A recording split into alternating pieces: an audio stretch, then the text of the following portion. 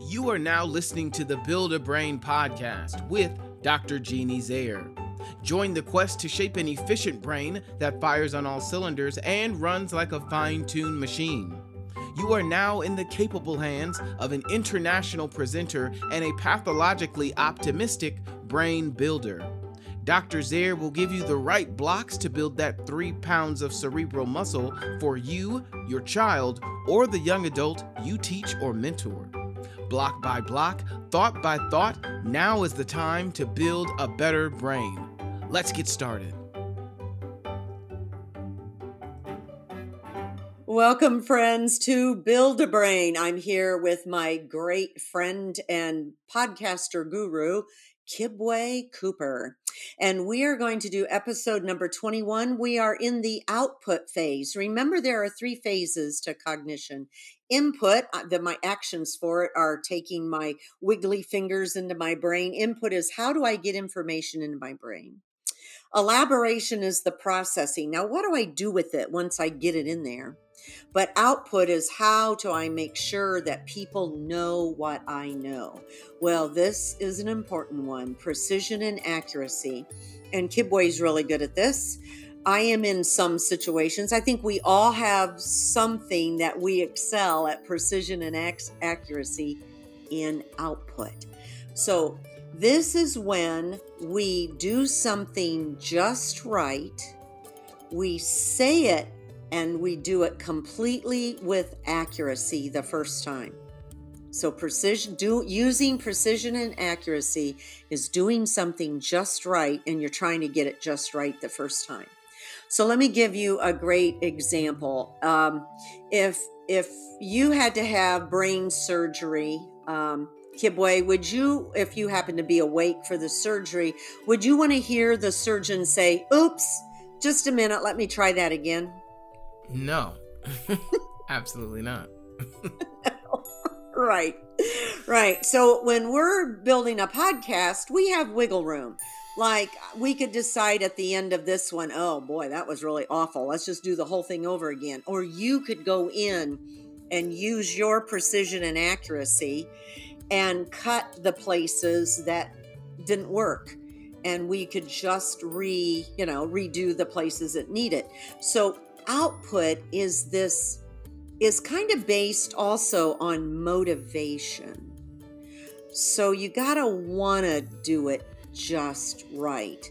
And so no matter what you do in the work world, somebody is probably looking over your shoulder. If you have somebody that you report to, a boss, a manager, they're watching your work to make sure you do it just right. When you work for yourself, when you're an entrepreneur or you own your own business, like you and I both do, Kibwe, then all of our clients are the ones looking for precision and accuracy. So are we doing things just right? So we're not talking about trying to turn everyone into a perfectionist. I'm not talking about that. But there are times and places like a brain surgeon, or when we're producing a podcast, or you're turning in that last paper for your final grade for your master's degree. You want it just right. So you want to use as much precision and accuracy as possible. Reuven also had something that he called a cognitive map. Maybe someday I'll do an episode on it. But one of the parameters of that was called efficiency. Efficiency was being able to do something correctly and quickly. If you can do that, you've become efficient. And there's a lot of things in my life that I have to do slowly to get it just right. And then there's some things that I can do perfectly and I can do it really fast. So that's really efficient. So we just have to have a little wisdom and pick and choose what are some things in life that are worth having it done just right. So I'm going to take my time and I'm going to be precise, meaning I'm going to be very careful how I'm doing it. And then the accuracy part is that it's done right. So it's careful and correct. So, Kibwe, do you have any other places in life that you do this besides podcasting? Wow. So that's a really, really great one. Precision and accuracy. And I was just thinking about when you said efficiency is doing something quickly and also correctly. I think that is where I struggle, because I want to be efficient at everything right away. And I think because I'm efficient at podcasting and doing other things, that I assume that I can take that same aptitude into everything that I do. And it's constantly a learning process of saying, just a minute, let me think. Let me figure out how the best way to approach this problem is, because I can't just dive into it like I normally do. So I think even using that same thinking skill on the way that you think, so that you can actually think efficiently before you even do something, is where I see myself using that the most. Does that make sense? It does. And that's a great segue into what all of these cognitive functions or thinking actions are about, is being a more efficient thinker. Because when I get stuck with a problem in life, I can go, oh, well, I know why I'm floundering here. I didn't really define the problem yet. That was episode number 5. Or, I just was not very systematic in the way I searched for the best course to take or the best pair of shoes to buy. My systematic search just was a little off. So instead of beating ourselves up, how we do when we think we're not doing very well at something. Well, I'm just stupid. Well, I'm terrible at this. And so our self-worth can kind of take a beating because we're not doing something at the level of perfection that we want. And you and I both have a little bit of that disease, is we want to have it right and perfect right away. And so we got to be aware that our self-worth is not contingent upon our ability to produce things. We're paid for that.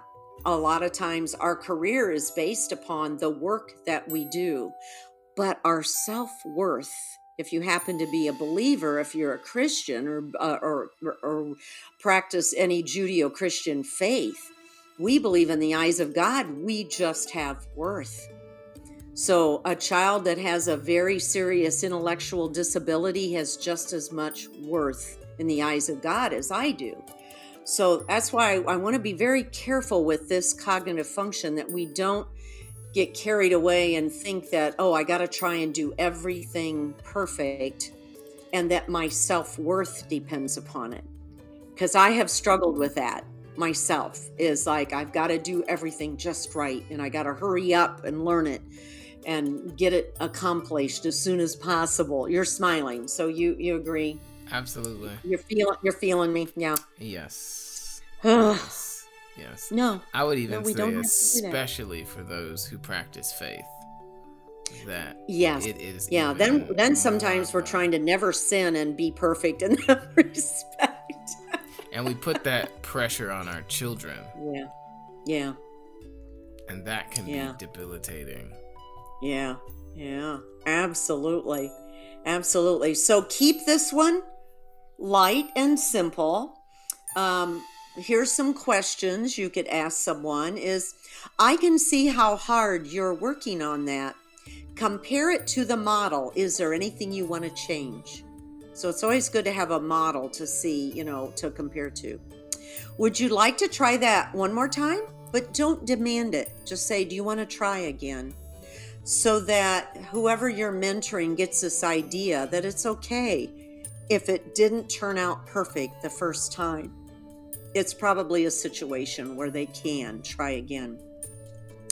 Or you could say, wow, do you see how much better you're doing that now? I can tell you've been working hard at improving.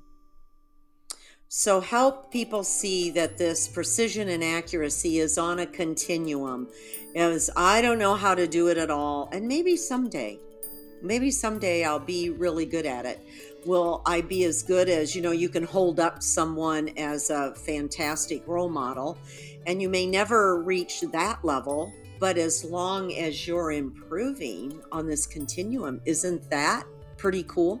Yeah. What do you think? That makes a lot of sense. There's always going to be someone farther along than you, higher up than you, whatever. And learning at an early age that is not the ultimate test of how well you're doing is very important. So moving and using precision and accuracy to even judge yourself is and assess yourself and your own progress. Super helpful. That's a good one. So let me close out this episode with a loosely related story. So just this morning, I was at an incredible presentation by a Dr. Pascal Lassambe. And I think you know who he is too, right? Yeah, Brilliant. You've heard him speak. He's amazing. Yes. And he teaches all about the brain and is just so good. And he was talking today about when you listen to another person and that person knows you are really paying attention, you're kind of leaning in and you're making eye contact and you're nodding, that releases something called oxytocin in your brain. Oxytocin is the love neurotransmitter. It's the love hormone. So when you see that special someone that you think, oh my word, I think he's the one. I think I'm going to marry that guy. All right. So how I feel about Rick, okay, I have oxytocin. When a mother is pregnant with a baby for those 9 months, your mother was flooded with oxytocin, getting ready to love this baby boy when he came out, right? So God gets us ready with this amazing neurotransmitter. Well, Lassambe tells me this research this morning, I've never heard, that just quality listening to someone will release this sense of I am loved. Wow. Mind blown. Wow. And wow. And the method that we use at MindCap is called mediation. So we have marveled at how parents may bring teenagers that are going, oh, whatever. I have to go where? They're going to do what? You're trying to fix me. It may be a kid has got some issues and they don't want to get drugged to another, therapy or something, but that's not what we do. So I tell parents, I just told a mother this morning that her daughter said, I'm not going to any more therapy. And I said, oh, you're good. Tell her we don't do therapy. It even says it in our client agreement form. We're a brain coach. She goes, oh, she might like that. I said, yeah, we're going to teach you how your brain works. And what we have found, we've only had a few of these clients. We just hit our 500 mark of 500 clients have come through MindCap. Wow. And we win almost all of them over. They start liking coming after just 2 or 3 sessions. And I know that mediation, I've always said it's because it's how we interact with our clients. We're so respectful. We recognize their self-worth, that they have worth. And it doesn't have to be contingent upon performance. And we're not doing schoolwork, for one thing. We're not doing any reading or math, which for some students, that's a big deal. Why make them do something they hate, some more of some subject that is such a challenge for them? We're getting down underneath those academic and teaching the brain how to learn, the how part, the how to learn part, so they can go back to school. And so Dr. Lassambe gave me a whole nother brain research piece from neuroscience to explain why mediation works. It's because we're leaning in and we are listening to everything that 5-year-old or 25-year-old is saying. We're listening to them. I wonder if they're releasing a little bit of oxytocin. Do you think I'm crazy or am I onto something? Wow, that's deep. That's deep. I think it's a cool connection. It is, and I think it's a really great basis for helping children kind of let down the wall that they build up because they're in uncomfortable situations or new environments or trying new things, because they get really anxious about it. And so if you just listen to them, they feel more and more safe for you to start working on new things or try different methods of learning or try different methods of thinking about a problem, because you can't learn when you're all tight and frustrated and scared. So the act of listening, I think is really, really, that's really cool. I never do that. That's something new for me, for sure. Yeah, is listen, be a good listener. Think about, and it's no one's fault, it's just this age we live in with this. Yeah. So here comes a little kid. Hey, mommy, mommy, mommy. And mommy's on her phone scrolling. Just a minute, sweetie. Let me finish this text. Okay. Yeah. You had a good day at school? Okay. Yeah. Yeah. Right? Yeah. Mom and dads are busy on a laptop or a phone, and the kids going, mommy, mommy, mommy, daddy, daddy.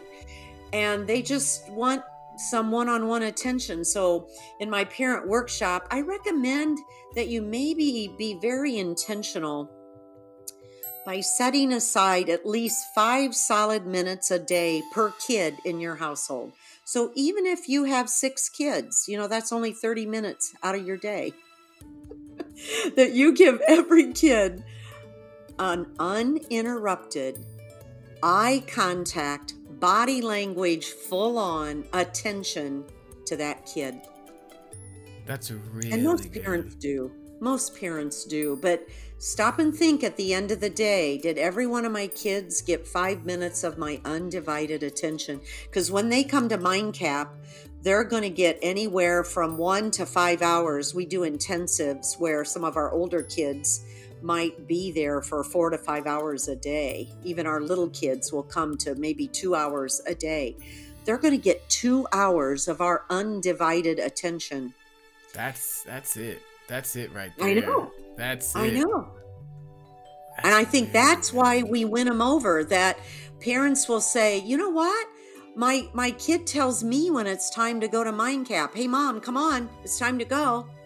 Or we ask them to pack a snack bag, because if they get a break in between sessions, we want them to eat.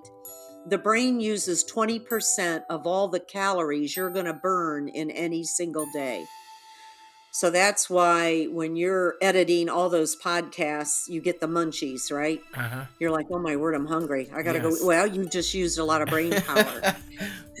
That's very validating. Sometimes I don't know. I'm just like, why? You're not doing anything physically active. Why are you hungry? That makes it could sense. be brain power, but we advocate for protein, fruits, and vegetables. And then the kids can go right back into that next session and be ready to go again. And I had a client that the mom said, well, I haven't packed your snack bag yet. Oh, Mom, I got it done already. Come on, let's go. So the mother was like, she has never organized anything before. She was a 10-year-old with ADHD. And the mother had never watched her child ever organize anything or be aware of time, but she was ready to get back to MindCap. And I think it's because we're so validating to children. So even though, to cycle back to our using precision and accuracy, at the same time, we are challenging our clients, we work with children and adults, to be as precise and accurate as possible, but it's done with a lot of, I'll say now, love and support. That's amazing.